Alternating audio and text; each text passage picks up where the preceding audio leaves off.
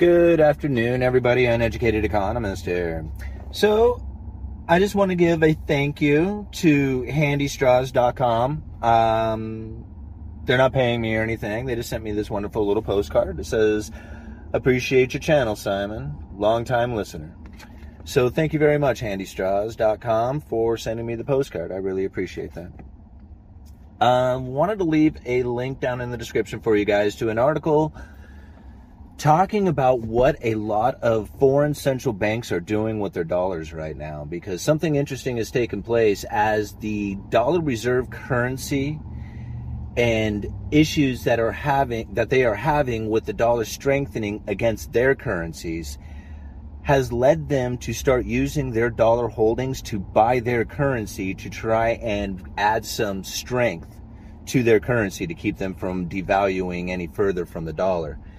So this is pretty interesting times because it's quite dramatic what's taking place right now. And like I said, this is the demand for dollars that is out there that is going to continue to grow. And right now we see things kind of shifting around a little bit. People are feeling a little bit better about things as far as the dollar not strengthening. Everybody's talking about when the Federal Reserve is going to pivot. They're not going to pivot. They're not pivoting anytime soon. They're going to keep the interest rates elevated for a significant amount of time. They have already said it. We are going to experience some pain in the economy. And now, what I find interesting is that a lot of people are coming to me, asking me, it's just like, man, what's going to happen? What's it going to look like? What are prices going to do? What is the market's going to do? Should I buy this piece of property? I mean, it's amazing, like how many people actually come to me looking for financial advice, even though I say it all the time. I'm not a financial advisor. I have no idea what you're supposed to do with your money. That's what you need to figure out.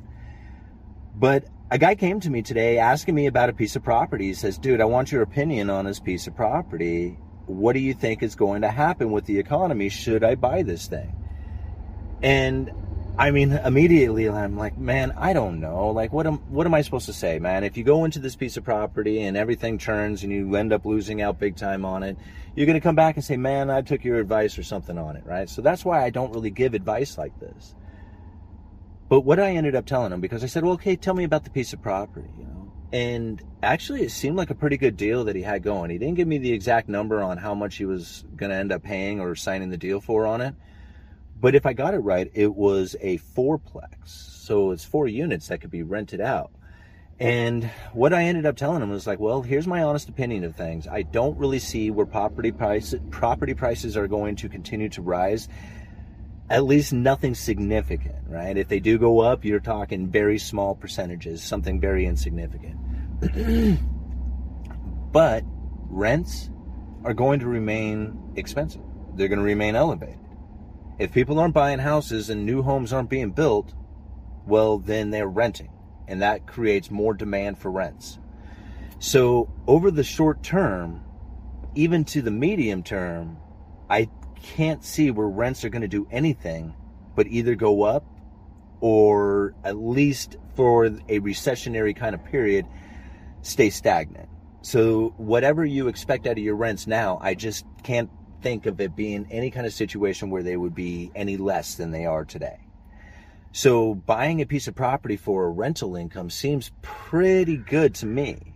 Buying it for property value, maybe not so much. And that's what I ended up having to tell him, is that I'm not a financial advisor, but from the way I see things, that's the way I would do it. Interest rates are incredibly high. So buying pieces of property right now, especially on a mortgage, is not like the greatest position to be in. I take a look at the house that I had purchased, and the interest rate that is now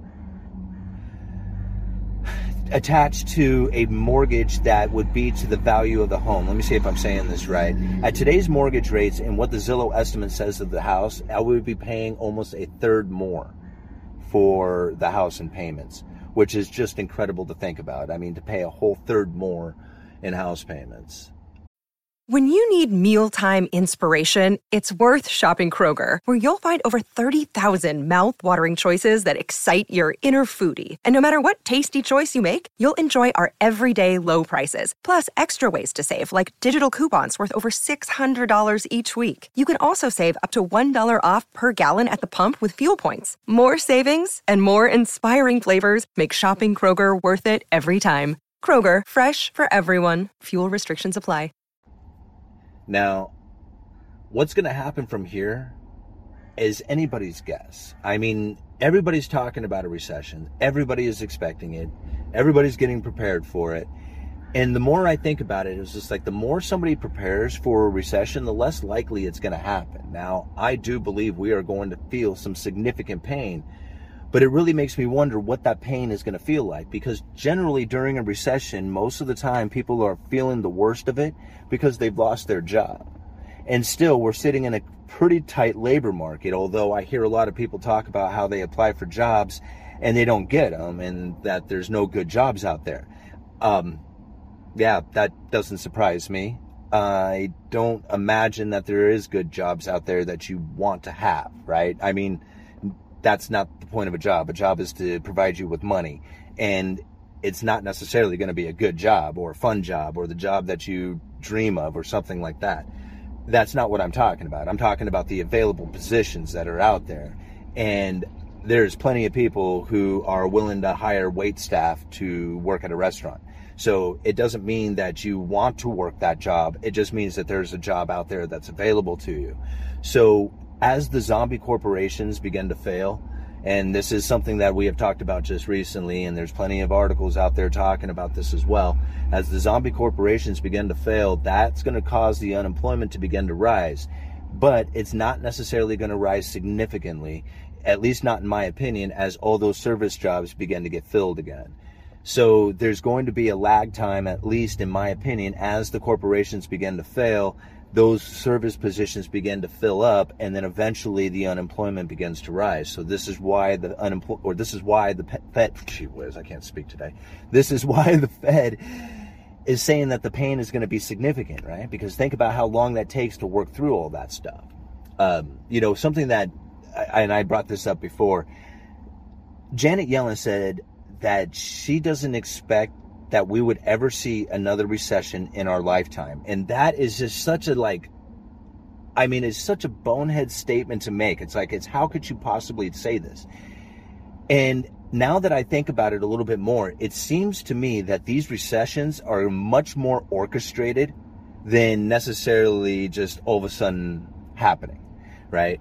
We knew coming into the pandemic that there was going to be a recession. I mean, it was 12 years running without. It was the longest running expansion in history without a recession. So there was an obvious one coming, but then all of a sudden we had this pandemic and everybody was told to stay home, right?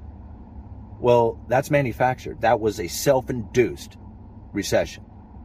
So now here we're coming up to another one that people are blaming on the Fed, and are going to continue to blame on the Fed as they keep interest rates elevated.